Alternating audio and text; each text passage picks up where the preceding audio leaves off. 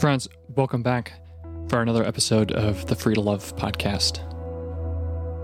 This week's conversation we're entitling The Offensive Gift of Forgiveness.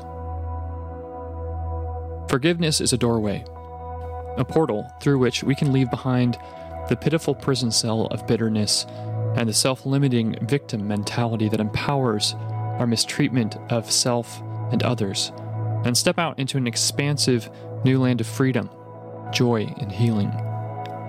Yet, so often we refuse to take the necessary steps to access our healing and new life. For many of us, this may be because we misunderstand what forgiveness is and the crucial distinction between it and reconciliation. Many of us carry a shallow view of forgiveness that seems to downplay violation and injustice. However, as we explore in this conversation, forgiveness does not dispense with the need for justice, nor demand that we remain open to abuse or mistreatment. Rather, it empowers us to be free of past wounds and move with intention towards healthier lives and relationships. Our hope is that this week's conversation on forgiveness invites you deeper into that process and the joy that you can discover there.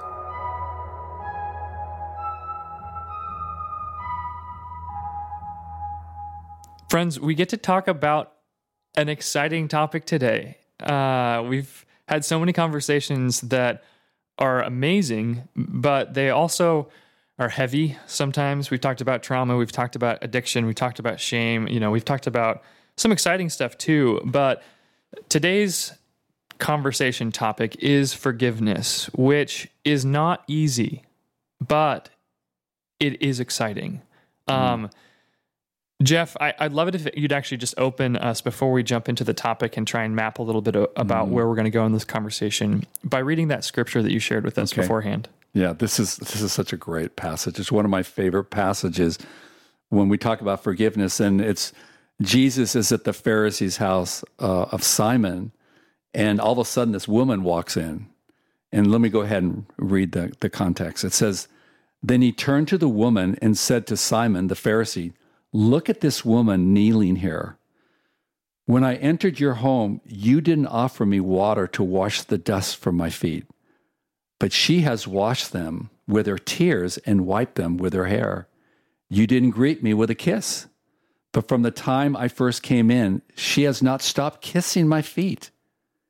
You neglected the courtesy of olive oil to anoint my head, but she has anointed my feet with rare perfume. I tell you, her sins, and they are many, have been forgiven. So she has shown me much love. But a person who is forgiven little shows only little love.'" Wow. I just love the heart of Jesus. Yeah. And I find myself, when I read this, I can see a little bit of Simon in me. Yeah. I can see a little bit of self-righteous smugness of if you could imagine on a Sunday service, if we see some woman who completely is undone beside herself, and she's weeping and praising and just, oh my gosh, I would go to a place of kind of judgment. Totally. What the heck is this woman doing? And she's interrupting my church service. She's interrupting the church service, or she's disorderly. But I'm so grateful that God in his love says it's okay.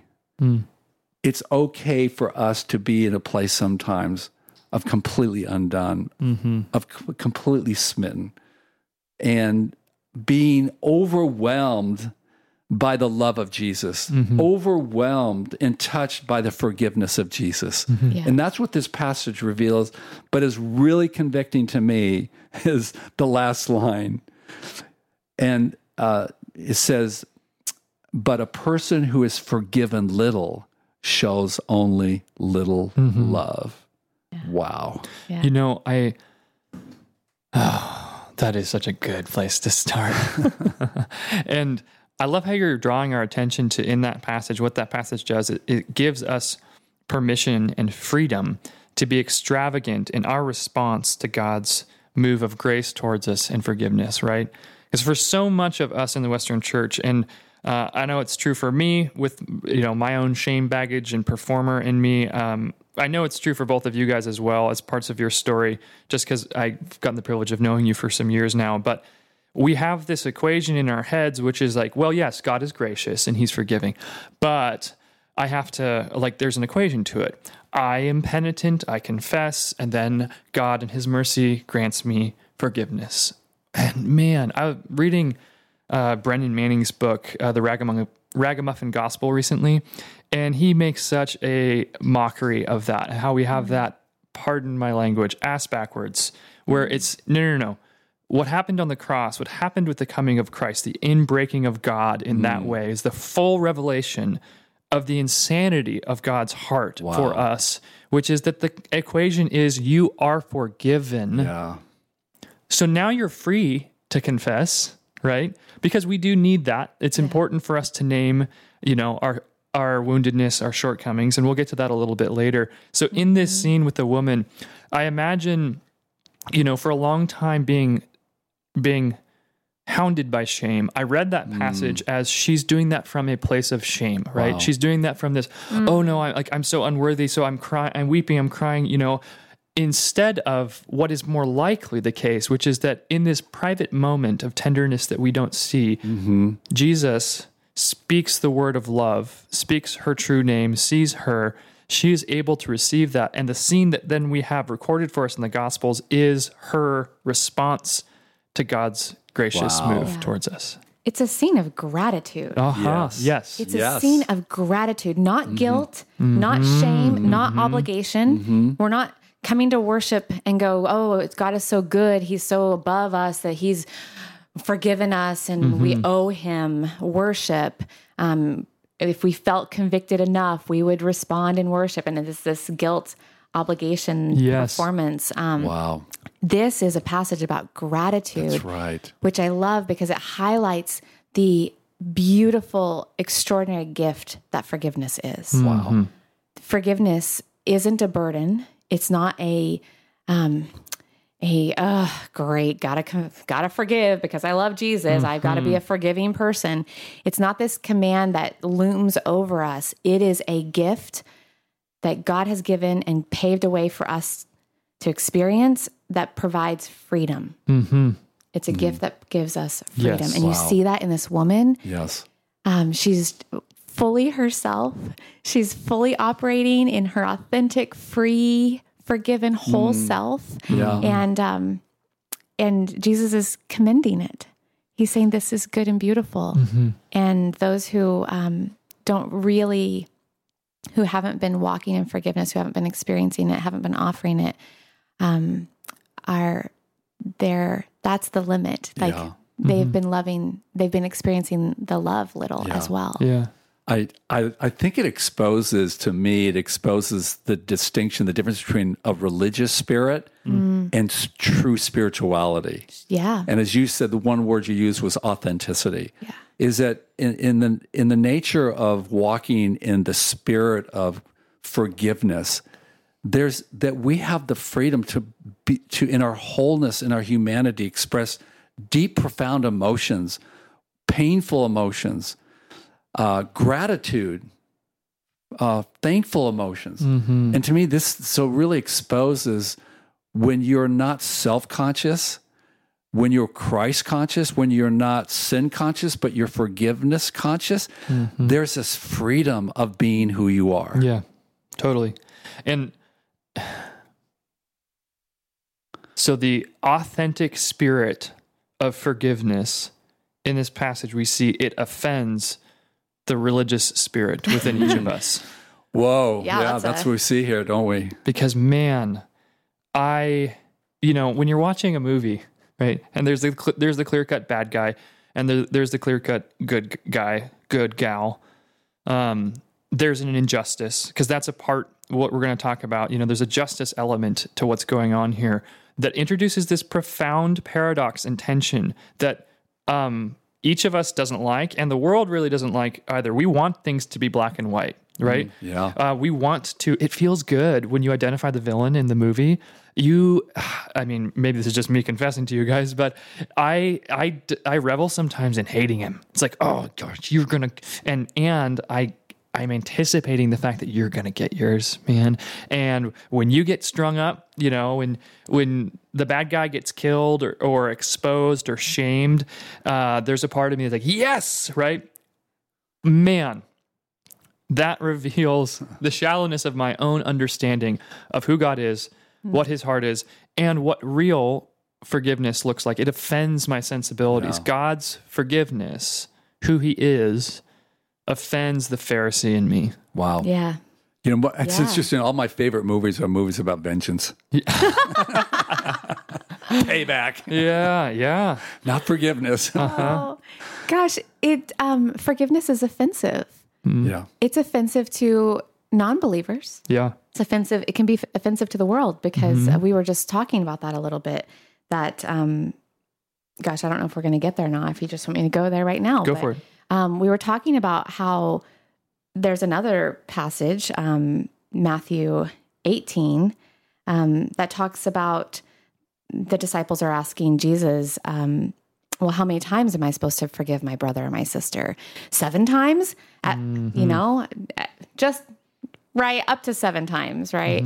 And Jesus goes, no, not just 7 times, but 77 times. And 7 being this symbolic number of completeness, of totally, of wholeness. For him to say 77 times is implying continually and always, and there is no limit to how many times you need to be ready and willing to forgive. And we were talking about why that passage can be so difficult is because if we're supposed to be forgiving people who are loving much, and then sometimes we mistake forgiveness as meaning that we become doormats. Yeah. And forgiveness just means that we are either denying pain, we're minimizing the pain, or we are just washing it away. And the problem there is that the world looks at forgiveness as weak. I think Christians sometimes look at it like this. So forgiveness looks weak. It looks like we are doormats. It looks like you could take advantage of us. It looks like we're pushovers. And looks like you're enabling. Looks like we're enabling the abuser, or you're complicit in the oppression, right? I mean, a lot of the justice-themed conversations that our culture has been wrestling with around police brutality, about the legacy of racism, about the rampant abuse within the church. Our culture is desperate right now for a concept of forgiveness because, the cancel culture that happens on the left or on the right, right? We think that is justice. Hey, justice is the death penalty. Like, you are no more. You're cast out of the camp. You're shamed for life. Scripture's offensive here because it invites us to say, well, wait a second. No. If at the heart of God is a radical willingness to forgive us, and we are called to be image bearers of God, to become little Christs walking around who channel that love from the overflow of the work of the Holy Spirit and extend forgiveness to the world. Like, what does that look like? So can we go there? Can we talk about some of the tension, the difference between forgiveness and reconciliation? And we were not saying that forgiveness needs to be naive, that forgiveness needs to maintain relationship with abusers, right? We're saying that forgiveness is rooted in love. It is an extraordinary gift that God has given to us in Jesus, in the cross, in his just overwhelming, transformative love. And we're saying that forgiveness sets us free. And we're saying that it does not make us weak. It does not make us naive to the pain of ourselves or the world around us, to abuse and trauma. We are saying that forgiveness is complex, profound, and deep, and not just a simple little Band-Aid that Christians are supposed to slap on and stuff their hurt feelings. Yeah. So I think we definitely need to go there, Joseph. I think we need to dive into, because you keep bringing up we've all brought up the word justice. Yeah. How does justice intersect with forgiveness? Yeah. And I think I just want to elaborate as we move into this, into understanding the distinction of forgiveness. Distinction isn't just a concept, but it's a person. Forgiveness is at the heart of the gospel. Forgiveness is the major expression of the person of Christ who came, and the demonstration of the courage and the boldness of facing the pain of him experiencing of injustice, and dying on the cross for our sins. And so, to really understand the heart and the core of Christianity, we need to look to the cross. We need to see Jesus and how his love for us was so powerful. He was willing to die and experience just excruciating pain, and to experience his own betrayal and the injustice. So that is what's grabbed my heart. Mm-hmm. That's what brought me to my knees of accepting Jesus as my Lord and Savior, and that I have been forgiven of my sins. And that's why forgiveness is controversial, and that is why it is such a challenge, because it goes against our nature.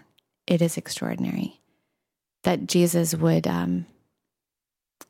utterly face such injustice and still do what he did for us.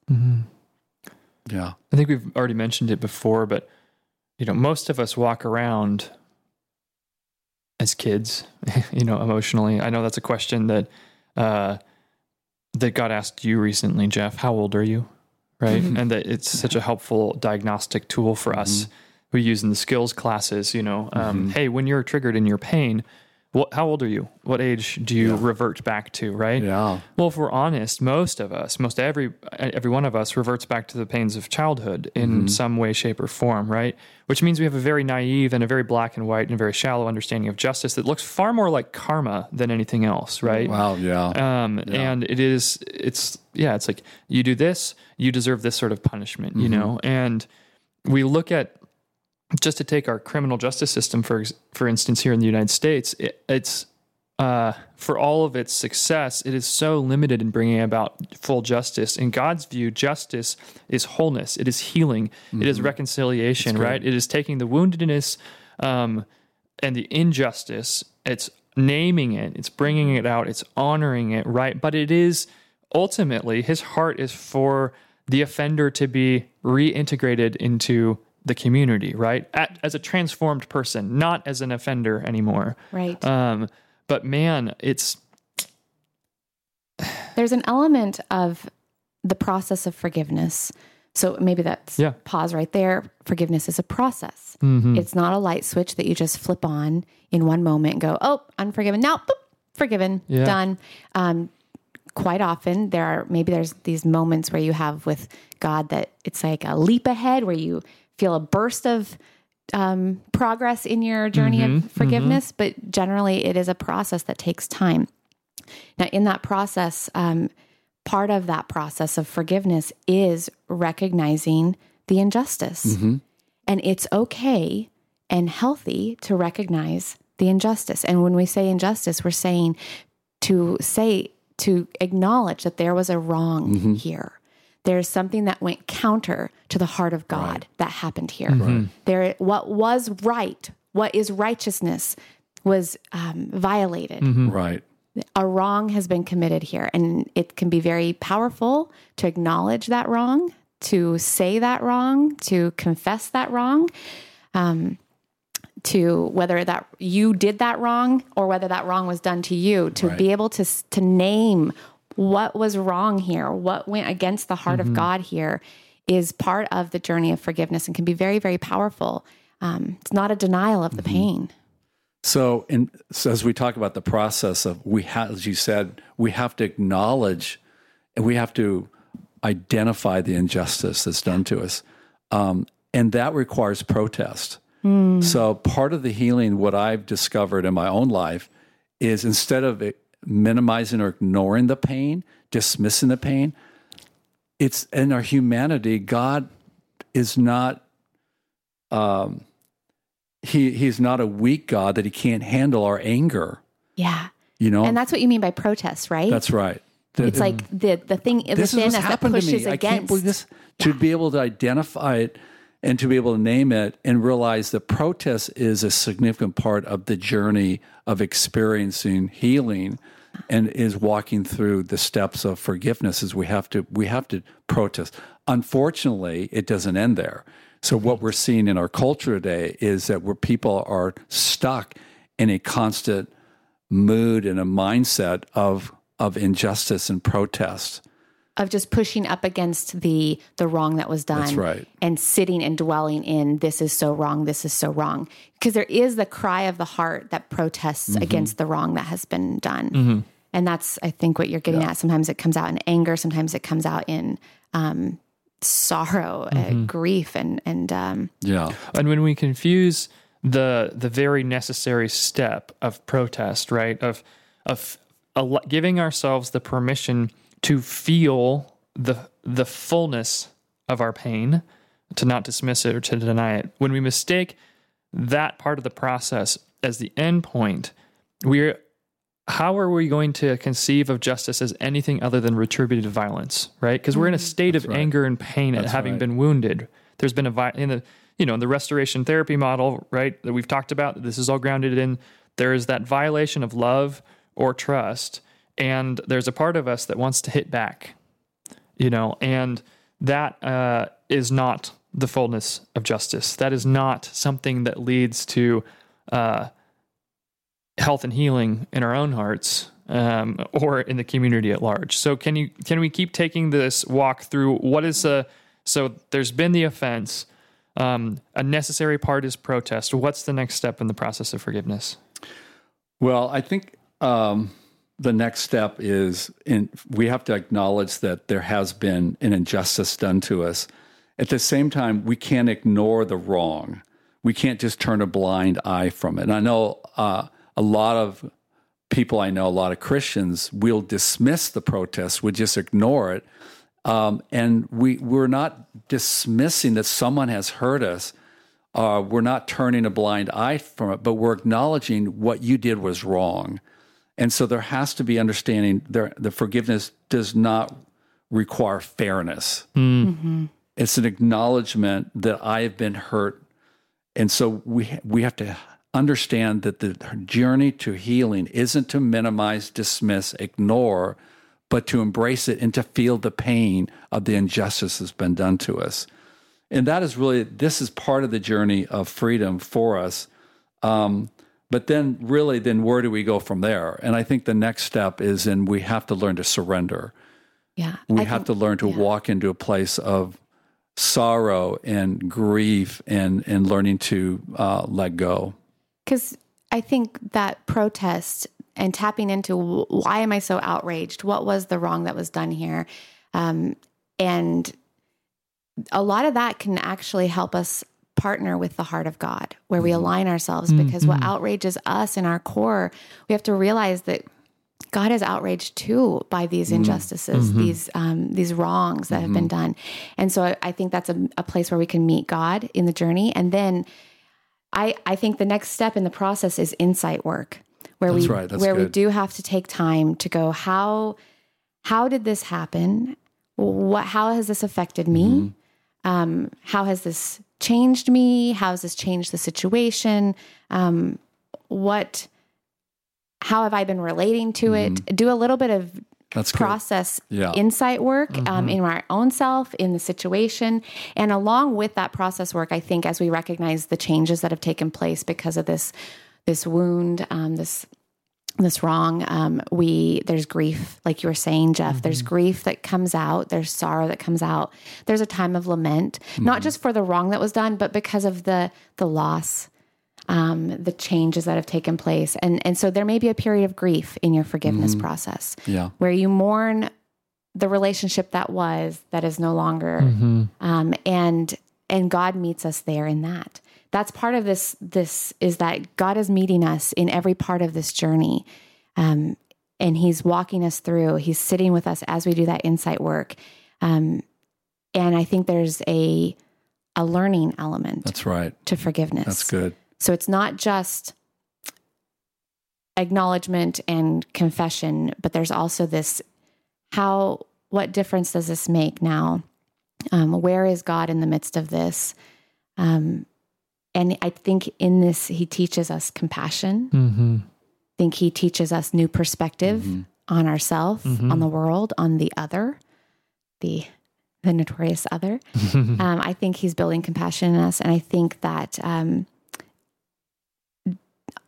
during that whole time, I think he is meeting us and teaching us. So there's that learning, which keeps us from being a doormat. That's why forgiveness doesn't mean that we just passively give permission to keep wounding each other. Yeah. Forgiveness is an acknowledgement, and then there's a learning, and how has this changed me, and what am I going to do differently now? What's God calling me to differently now that I've experienced these things? Yeah. Mm-hmm. Yeah. Just to add what you're saying, Jen, is it's not just a matter of letting go of the harm that's done to us, but it's really understand there's been great loss. Yeah. That there's been a brokenness in the relationship. There's been, and it doesn't necessarily mean that you're going to be able to, which is to reconcile. And there is a distinction between forgiveness and reconciliation, is that you may not be able to reconcile the relationship. The person takes two people to reconcile. So there is a great loss because it changes the dynamic of a relationship. It might even end a relationship depending upon the severity of the betrayal or the injustice. So as you said, is that we're going to have to sit in that. And part of the grief process is to take responsibility for how is this impacting me? And maybe even ask ourselves, how is this impacting me? And have I in any way contributed to the injustice? What have I done that I can learn from this, the injustice in this relationship? And so we have to have discernment to understand how that's impacting our own inner life and our own thinking. And then the process of forgiveness, as you talked about, coming to a place of compassion, which is really the sign of maturation, of complete forgiveness, is when we can understand, why did this person treat me this way? Why did this happen? To gain understanding what was underneath that led this person, what was going on in their life, in their heart, that they would behave this way. Yeah. And compassion doesn't mean complicit. It doesn't mean that you give that it was okay that they treated you that way. You're not endorsing or blessing. Yeah, it's just the kind of compassion that allows Jesus to say, you are still my child. They're still worthy of love. Yeah, you're still worthy of love, and you still have the dignity of a human. You are still mine. Yeah. But Jeff, you were hitting on the difference between forgiveness and reconciliation, which I think is helpful for people because, do you want to elaborate on the distinction there a little bit more? And we talked about this before, is that really reconciliation includes two parties. And so there's responsibility on two parties. One is that we have to, if there's been injustice on my part, I then need to walk through, as we just reiterated, I need to walk through this process of forgiving this person. But I need to acknowledge to this person, hey, you hurt me. You did this to me. And so we need to identify and acknowledge this and then be able to say, you hurt me, and yet I want you to know that I forgive you. Now, that doesn't happen. That's not a quick fix. That's something we have to walk through. Yeah. But to reconcile with another person, that other person needs to be able to take responsibility for the injustices they have created us. But we all know that there are people who have hurt us that are no longer in our lives. There's people who have deeply hurt us, maybe family members that are dead. So we know reconciliation is more primarily a vertical response, and it's really between me and God as it is horizontal. So, well, it's definitely, we can say with confidence that it is God's heart within every conflict for there to be reconciliation. Now, because we live in a limited, finite, broken world, as you were pointing out, Jeff, if the other party, right, because it always takes two, this is always, we're talking about relational violation here. If the other party is not at a place on their journey where they're capable or willing to take responsibility for the wounding that they've inflicted on you or on the relationship, then it is we are commanded to forgive. That's a tension, right? We are commanded to love our enemies, to pray for those that persecute us, right?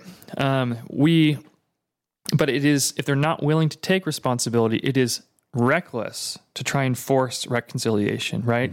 So that's where we get into the situations of toxic relationships and abusive relationships or abusive institutions or anything. No.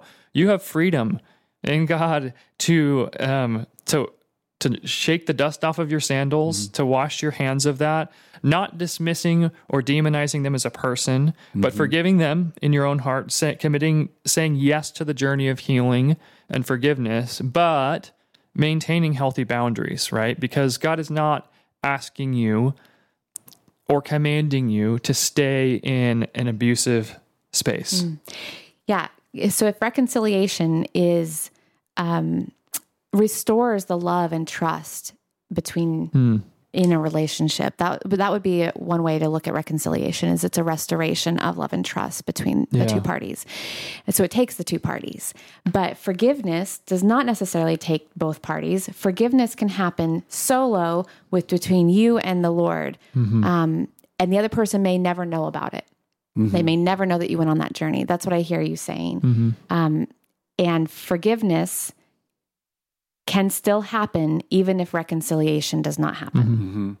Which is why, to your point, Jeff, we can forgive the dead. Yeah. Right? Yeah.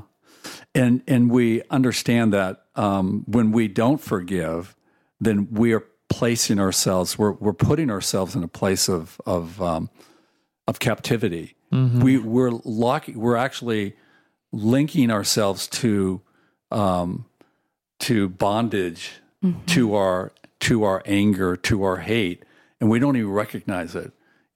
I heard what's say that if when you want to hurt somebody and you're walking in unforgiveness, it's like you taking cyanide and expecting the other person to die. Yeah. Right. Yeah. So it's something Such a that powerful forgiveness has to do with you or in your own heart. It's a condition of your heart to be able to let go. Unfortunately, a lot of people who stay in their toxic state of anger is then they play the role of the victim. And playing the role of a victim is they're empowering themselves to the right to punish other people. Yeah, because they're making forgiveness conditional. And so they're saying, I have to hold on to this anger because this person won't do what they need to do so that I can forgive them. That's not the way it works, friends. Yeah. Forgiveness, each one of us can go on a journey of forgiveness because it is for us. It is a gift that sets us free so that we don't have to stay in bondage, like Jeff is talking about, to that angst of continually holding up the banner that's saying, this was a wrong. Yeah. We don't have to keep crying that cry. Forgiveness allows us to work through it and let it and surrender and come to a place of peace again, knowing that God, who is a just and good God, will make sure that all the injustices are set right, that the people who need a talking to will get that talking to from him, that we don't have to continually punish in order for people to know that they were off. Yeah. We get to walk through the journey of forgiveness, trusting that God is working on them as he is working on us.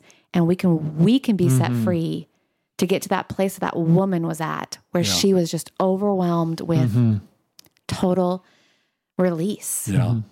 Release. And let's make this a little personal. Go for it. Go for it, Jeff. I'm not sure if you guys have ever... I forgive you, Jeff. Yes. I don't know if you guys have ever harboring anger or unforgiveness, but I have in my life. And and part of it is growing up is that forgiveness was never manifested in my family. I never heard my mom and dad reconcile. I never heard them say, I'm sorry. So that was something that was unknown to me. So I'm just to acknowledge the fact that for 20 years of my life, I was unaware that I was holding on to unforgiveness from my father, and how through the time, this journey of walking in this unforgiveness, it began to harden my heart. And some of the characteristics of that was playing the victim role, being cynical, being critical, being judgmental, being sarcastic. So I realized all these characteristics of me not walking through forgiveness, not only it impacted you, and you addressed this earlier, it not just impacted my relationship with my father, but I carried that into my marriage. And I was unaware how my inability to forgive my father, that toxicity of the hardness of my heart, I was taking that out on Robin. Wow. But I wasn't aware of that, which gets back to what Jesus said, those who have been forgiven little, love little. And the major characteristics of unforgiveness is cynicism, criticalness, judgmentalism, and our inability to love well. Yeah. Oh, right back to the heart of this podcast, the freedom to love. Free to love. Yeah. Yeah, we've got to wrap up this part of the conversation, but we're going to pick up next week. We're going to dive deeper into this concept of forgiveness and looking at what happens when we live in unforgiveness, when we refuse the invitation to the healing journey. And we're going to talk about bitterness and its toxic effects on our hearts, our minds, our families, and on the world. Jen, I've got a few things I want to try and do to tie up this episode, but any kind of closing thoughts from you after Jeff just shared that personalized story? I think that forgiveness is vulnerable. It takes vulnerability. Yeah. And Jeff said this at the beginning, that it takes a lot of courage. He was talking about Jesus facing the cross and how much courage it takes to be willing to do the process of forgiveness, to be willing to walk the road of forgiveness, and to know that God is with you every step of the way. And it does take courage and vulnerability to allow yourself to feel the feelings and not be guarded, and to release something and to walk in that kind of freedom. But man, is it the sweetness of life. Yeah. And I just want to quote C.S. Lewis as we bring this to a close. He says, to be a Christian means to forgive the inexcusable because God has forgiven the inexcusable in you. Yeah. Wow. Which totally, man, it's like we planned this, except that we didn't. Thanks, Jeff. I'll pay you later. I've, as we were prepping that to lunch. Yeah. As we were prepping this, and talking beforehand, I was trying to begin writing this sentence, and 4 quadrants kind of came to mind of where we probably should do an inventory of, we probably got some forgiveness work to do. And Jeff, I love you sharing your story there, because you helped us to identify, hey, these certain behaviors or characteristics that are not true to the true Jeff, the cynicism, right? The jadedness, the critical spirit, a competitive spirit, a need to be right, a willingness to play the victim. These are all symptoms of, as you said, the fact that there's a wound, there's a bitterness you're hanging on to, there's unforgiveness in your heart. So, friends, each of us should hear that and say, hey, those behaviors are not badges of honor. Those are tools that we can use. They're road signs pointing us to the fact that somewhere in our hearts, somewhere in our past, somewhere in our story, there is a pain that God longs to kiss, longs to heal. So the experience of pain, or the experience of any number of those characteristics, those unhealthy, toxic characteristics, is an invitation to the journey of forgiveness. And forgiveness, that willful act that we can choose, not needing anyone else, that is the key in the gateway to freedom. So friends, do we want to reach out and grab that key and turn it and say yes to, and walk out into the wide open lands of God's wonder and love for us and for the world? Because, man, life is worth living on the far side of forgiveness. It doesn't mean that we won't be hurt again. We talked about this ahead of time. One thing that is fundamental to forgiveness is the necessity to practice it. And saying yes to the Christian life is saying yes to a lifetime of practicing forgiveness. That's right. Now, I want to leave us with this. Where do you need to practice forgiveness, friends? Where do I need to? Well, 4 areas that come to mind is that we probably, at some point in the spiritual journey, you will have to forgive God. I don't know what you're holding against him. I could share stories of what I was holding against him, where I was shaking my fist at the sky. And ultimately, one of the things that I came to realize that I needed to forgive God for his loving mercy and kindness, right? Because it is too, for my false small self, it is too great a burden to bear. His love for the world, his willingness to forgive us, right? I then you have to forgive the world for its brokenness, because we live in a world where evil happens, where disaster happens, where fairness is not a reality. Unfairness is, right? So we have to forgive the world for its brokenness. Probably the hardest thing, actually, for everybody to do is to forgive ourselves. You wouldn't think that's the case. You would think that it's probably harder to forgive the person who's really wounded you or betrayed you, shamed you, and maimed you. But I think that the hardest thing to do is to forgive ourselves for our own weakness, for our own limitations, as you said at the outset, Jeff, for the mixed bag that we are of lusts and of pride and of bitterness and resentments and insecurities. We all long to be these confident, whole people who are capable of moving with purpose in the world, of creating beautiful things, of working well, of loving sacrificially. We want to be the heroes of our own story. That's why we're all drawn to the hero's journey, the hero's myth that we see in all these superhero stories and stuff, And man, we hate ourselves for being so limited. We disappoint ourselves. Yes. And it's hard for us to forgive ourselves for that. Yeah. I've known maybe myself as well as others who it's easier for them to believe that God forgives them than for them to forgive themselves. Yeah. Yeah. Absolutely. God can forgive me, but the mark of my righteousness, the mark of my faith is the fact that I'm unwilling to forgive myself. I'm unwilling to receive. What kind of prideful statement is that? I know. I've been guilty of that. I'm a greater judge than God. Yeah. We'll get into that more. That's insightful. Yeah, absolutely. We'll get into that more. I just was thinking, as you were talking about the quadrant there and where are we harboring anger at maybe God for his graciousness or at the world for its brokenness? I just was really thinking of Jonah and how that story ends with him being so angry that God's mercy is so great. Yes. Yeah. And that story ends in a truncated fashion. It doesn't resolve. Yes. Because I think it begs the question to each one of us. Here's the free gift. God has created a pathway for all of us so that we will not live lives burdened in chains from the wrongs that we have done and people have done towards us and living in this broken world. We don't have to live there. Here is a way to lean into what God is offering us. What will we choose to do with it?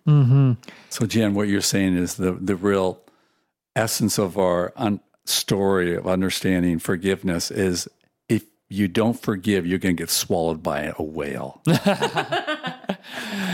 Jeff, no, don't threaten. Come on. Unforgiveness is its own punishment, right?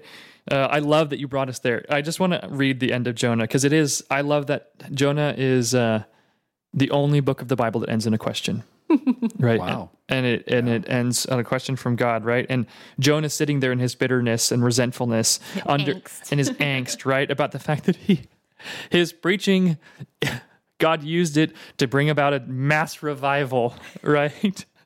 A whole people repenting, and a whole avoiding people that Jonah wanted God to punish, they all got forgiven and caused revival. Yeah. And he's angry about it. So he's sitting there, and what does he do? So often when we're playing that victim, when we are unwilling to forgive, we take it out on the next innocent thing we see. We kick the chair, we kick the dog, we snap at the spouse, right? In this case, it's the plant. Jonah's mad at the plant.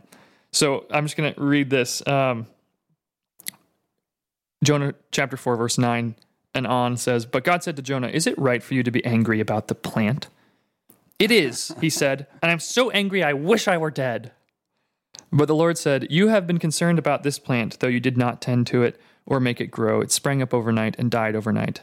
And should I not have concern for the great city of Nineveh, in which there are more than 120,000 people who cannot tell their right hand from their left, and also many animals?'"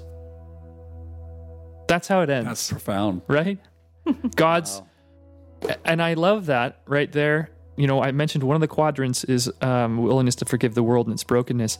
That end there, God's saying, hey, shouldn't I not be concerned about all of the souls there, the individual humans that I have named, that I know their names and I have numbered. I have the precise population of Nineveh in my mind because each of them is a soul that I care for. Also animals. I care about the animals. So yeah, let's just end there unless anybody's got a final blessing or nugget of wisdom. God is a scandalous one. That will Great go discussion. Yeah, Great discussion. I'm as we're done here, I'm going to go have my plant-based burger. There you go. Forgiveness is radical. Yes, it is, and it's our gateway to that freedom to love that we all long for. So, friends, we'll see you next week for a conversation about unforgiveness or bitterness, as it is better known, and just the pitiful prison that can be. Thanks so much, guys. Thanks for listening to today's episode. If you have questions or need help, or for more information about how to take the next step in your healing journey, please feel free to email us at ftlpod@northcoastcalvary.org or head over to therelationshipresource.org to learn about what classes and resources are available to support you. A big thanks to North Coast Calvary Chapel and the Relationship Resource for making this podcast possible. Our podcast was directed and produced by Joseph Carlson and edited by Nate King. Original music by the one and only Brian McMaster.